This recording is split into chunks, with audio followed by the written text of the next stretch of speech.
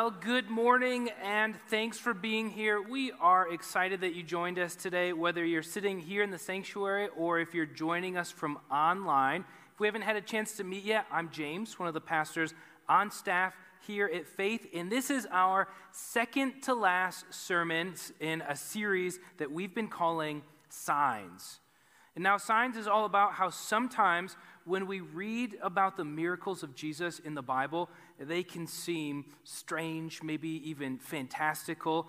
And it's easy for us to skip over these miraculous things and focus on other parts of the story that fit more cleanly into our modern sensibilities.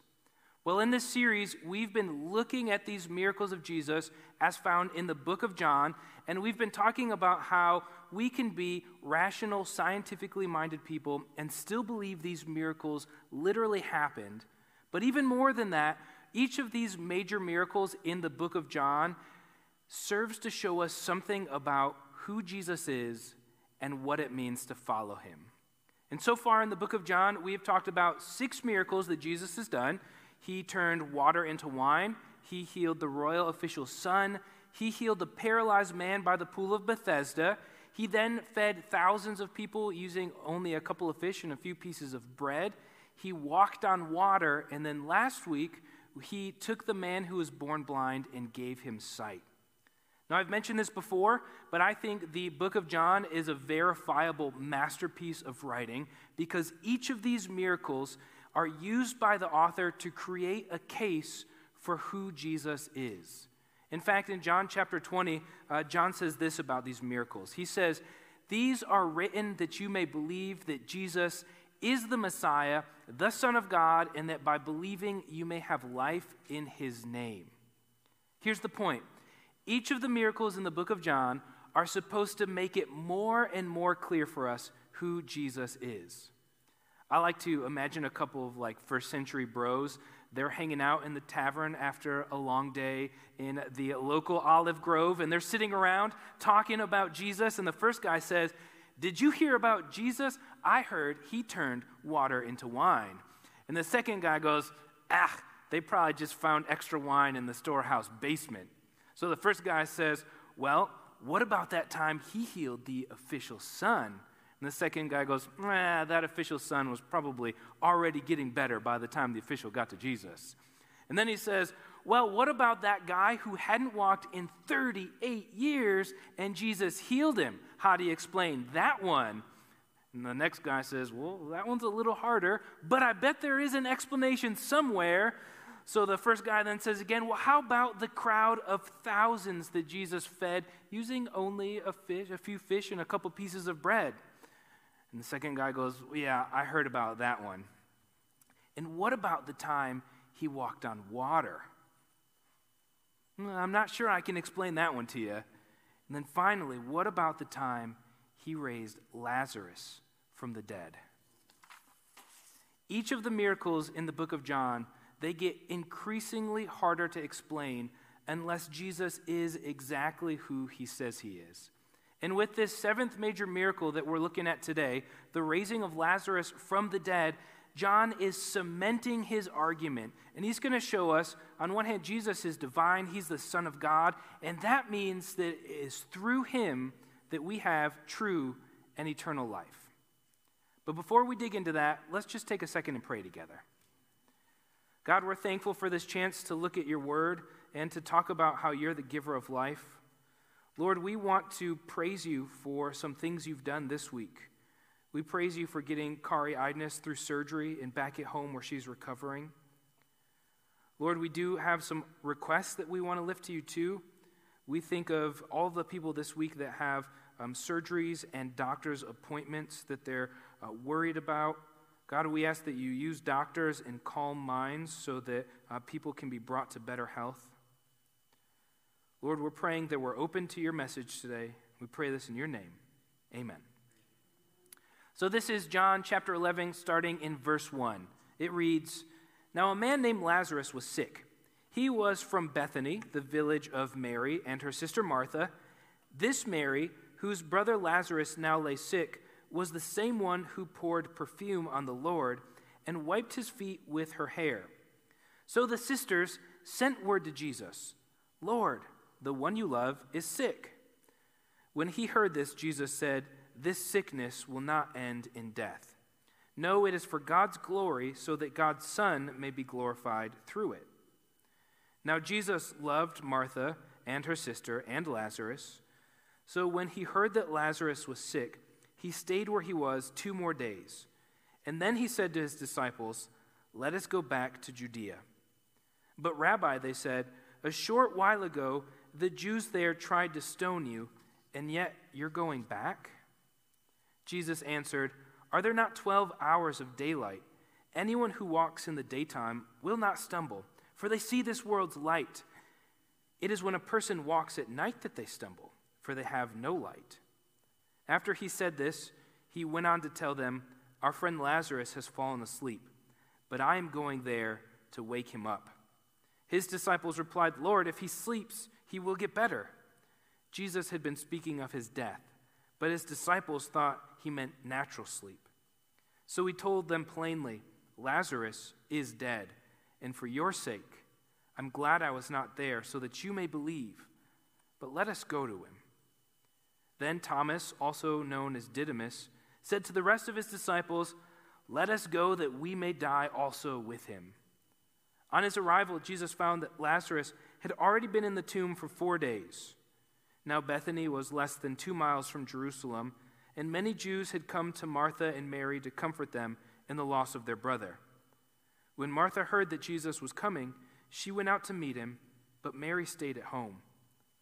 "Lord," Martha said to Jesus, "if you had been here, my brother would not have died.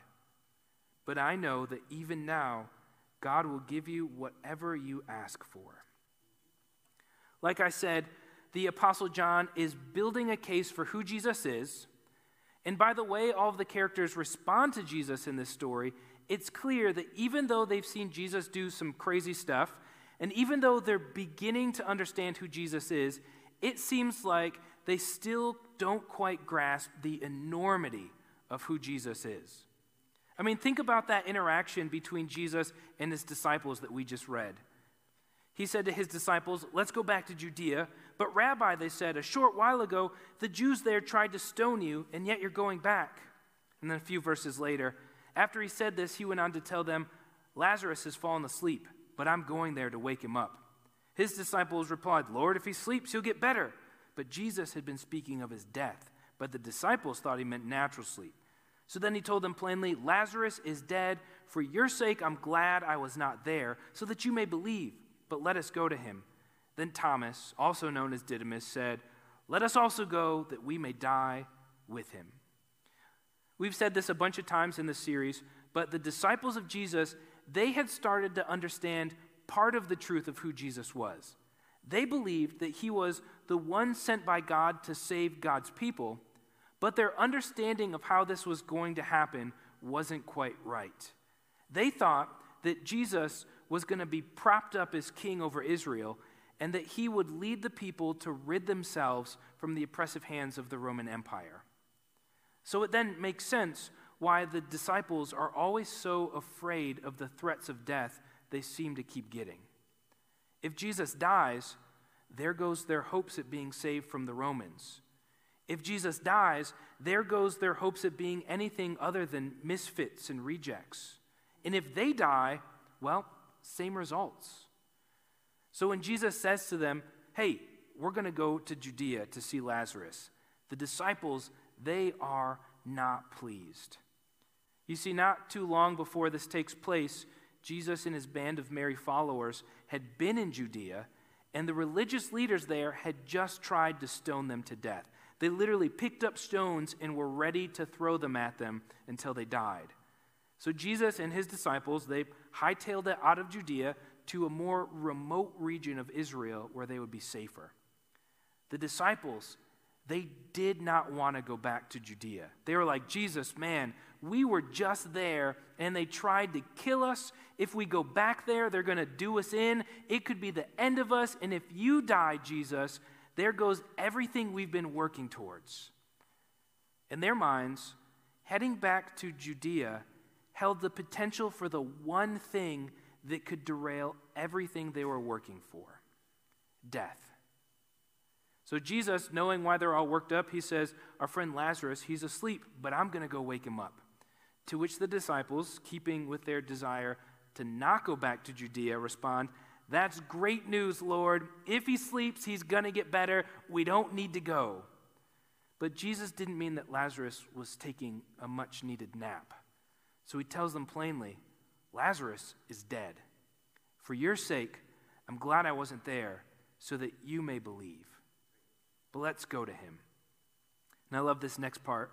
Thomas said to the rest of the disciples, let us also go that we may die with him.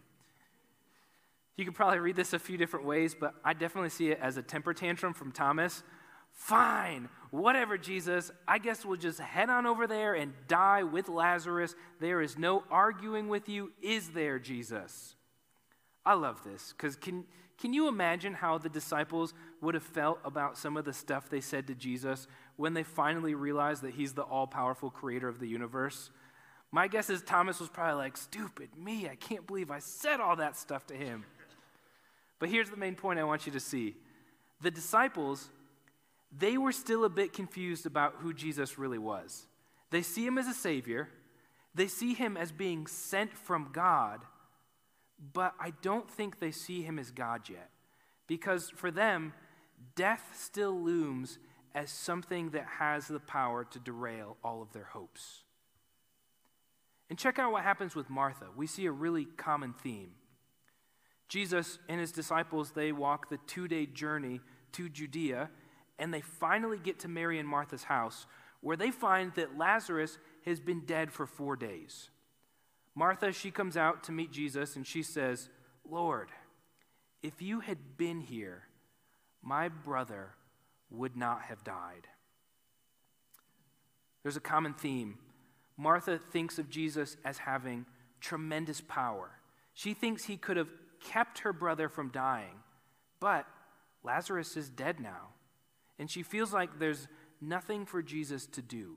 She thinks that the only one who can do something at this point is God, so she says, but I know that even now, God will give you whatever you ask. This is such an interesting statement. She recognizes that Jesus might have been able to do something if he had gotten there sooner. But now, in her mind, the only hope is if Jesus could ask God to do something about it. In Martha's mind, God can do something about the death of her brother, and he usually gives Jesus what he asks for. So who does Martha think that Jesus is? Just a powerful prophet? Just a human savior? Just a conduit to God the Father? It's clear she thinks that he was powerful enough to keep Lazarus from dying and that he had a direct connection with God the Father, but it doesn't look like she thinks Jesus is God. Now, all these people who are followers of Jesus think a lot of Jesus, but it's clear they don't quite understand who he really is and what he has the power to do. When I was a kid, my sister and I would do puzzles at my grandparents' house. Now, interesting fact about myself, I'm a little bit colorblind, and if you ask my wife, I'm actually a lot a bit colorblind, and so puzzling is not my best skill. But at my grandparents' house, my sister and I, we would sit in their basement and try and build puzzles, and there was one puzzle they had that was the puzzle to beat all puzzles. It was a massive 3-dimensional castle. This was no flat picture of a garden. It was humongous. It stood up. It had corners on corners on corners. So my sister and I, we went down in the basement and started working on this massive puzzle. And it wasn't too long into it that we were just absolutely stumped. Hardest puzzle imaginable. It was impossible. And so my grandma, she came downstairs, probably because she heard us complaining about this ridiculously impossible puzzle, and she said, hey, maybe you should ask your grandpa to help out. Now, we knew my grandpa was good at puzzles. In fact, he was the best puzzler we knew. In all of our time with him, he had never come across a puzzle that he could not put together. But this puzzle, this massive 3D castle puzzle, It was so hard that in our minds, we thought no one, not even the best puzzler we knew, could solve it. So we said to my grandma, "What's he going to do? This puzzle is impossible. No one can solve it." Now, like I said, my grandpa was the best puzzler we knew. But in light of the impossibility of that 3D castle, we thought to ourselves, no, this is even beyond him. Well, a couple of days later, we came back to my grandparents' house, and sure enough, my grandpa had built that puzzle, and my sister and I, we were in utter shock and disbelief. We didn't think he could do it. This is kind of how Martha and the other disciples were viewing Jesus. He might have been the best they had ever seen. He might have fed the hungry, healed the sick, taught like no one they had ever heard. Shoot, he might even be the Messiah. But this is death we're talking about. There's no way Jesus could do anything about that. It's so final. It's so overwhelming. It's the one thing no one has any power over. The disciples may have been starting to understand who Jesus was, but at this point, they felt like death was something that was even beyond his ability. They thought that death was beyond the scope of Jesus' power. But Jesus, he was not going to let them hold on to this view of him. Check out what happens next. When Martha heard that Jesus was coming, she went out to meet him, but Mary stayed at home. "Lord," Martha said to Jesus, "if you'd been here, my brother would not have died. But I know that even now, God will give you whatever you ask." Jesus said to her, "Your brother will rise again." Martha answered, "I know he'll rise again in the resurrection at the last day." Jesus said to her, "I am the resurrection and the life. The one who believes in me will live, even though they die. And whoever lives by believing in me will never die. Do you believe this?" This is an incredibly important part of this story. We've got Martha, she's crushed. Her brother has just died. This is no doubt one of the hardest and worst times of her life. And Jesus tells her, "Your brother, he'll rise again." And Martha thinks that Jesus is probably just offering her the type of thing that she's heard 1,000 times from her believing friends. You'll see him again. On the last day, he will rise, and so will you. So she tells Jesus, "I know. He will rise again at the resurrection on the last day." Now, Jesus, he's the master of guiding conversations. So he offers Martha this, and she takes the bait, and she doesn't realize it, but Jesus is setting her up for the most important realization she's ever going to make about him. You see, Martha, she's actually doing something really good here. She's taking what she knows is good and true theology, and she's leaning into it for hope in hard times. She says, "I know I will see Lazarus again when the last day comes and brings with it the resurrection of humanity." She's got this theological understanding that at some point in the future, the world as we know it will end and everyone will be raised from the dead and judged before God. And those who are part of God's people will go with him, and those who aren't won't. So she says, "I know I'll see him again. At that point, at the resurrection, when we all receive life." Jesus says to her, "I am the resurrection and the life. The one who believes in me will live, even though they die, and whoever lives by believing in me will never die." If Jesus had had a microphone, he would have reached his arm out and dropped it. This is like the pivotal statement. This sums up all of the major things that have happened thus far in the book of John. I mean, think about it. Jesus has shown that in so many ways, he is the giver of life. He gave life to water by turning it into wine. He gave physical life by healing a dying boy. He gave a new life to the paralytic by making him walk. He gave new life to the blind man by giving him sight and proving that his blindness wasn't from sin. He gives nourishment and life by feeding people. He's been the giver of spiritual life through his teachings. All of the book of John to this point has been pointing to the fact that Jesus is the giver of life.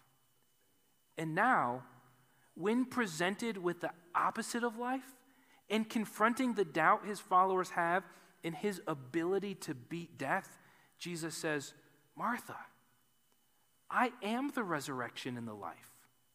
Whoever believes in me lives. Even if they die, they live. He's saying, Martha, you've seen over and over again how I give life. Don't you see that the life I give to my followers is the indestructible life that you think comes in the future with the resurrection? I am the resurrection. My followers get to have that life through me. The one who believes in me will live, even though they die. And whoever lives by believing in me will never die. Jesus is saying to her, yes, death looks like it cannot be beaten. But let me tell you something. I am life, and I give the type of life that death cannot beat. Anyone who believes in me will live.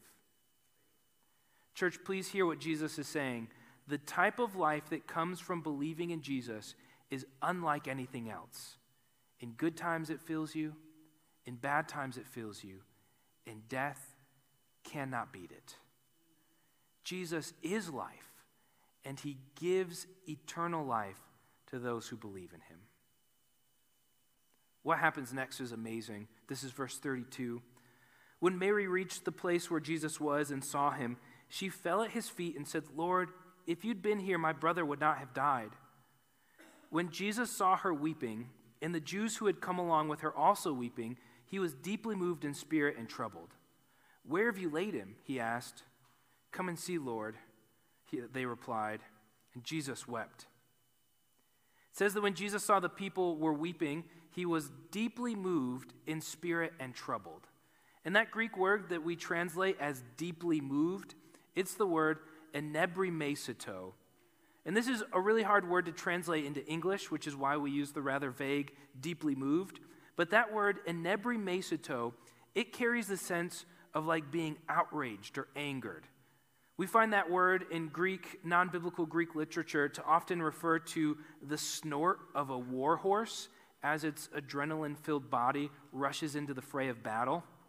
And when we see that word enebrimesito used in other gospel accounts of Jesus' life, it's always used to convey an attitude of scolding or scorn. The nuance of the word is that it does refer to being deeply moved, but deeply moved out of frustration and anger. New Testament scholar Gary Burge, he describes it this way. He says, the word enebrimesito indicates an outburst of anger. But what arouses Jesus' anger? Why is he outraged in the deepest level of his being? He's certainly not angry at Martha, Mary, or their mourners. Rather, he is overcome by the futility of this sorrowful scene. God's people possess knowledge of life. They should possess a faith that claims victory at the grave. But here they stand, overcome in seeming defeat. And here stands the one in whom victory, life, and resurrection are powerful realities. Jesus is angry at death itself and the devastation it brings.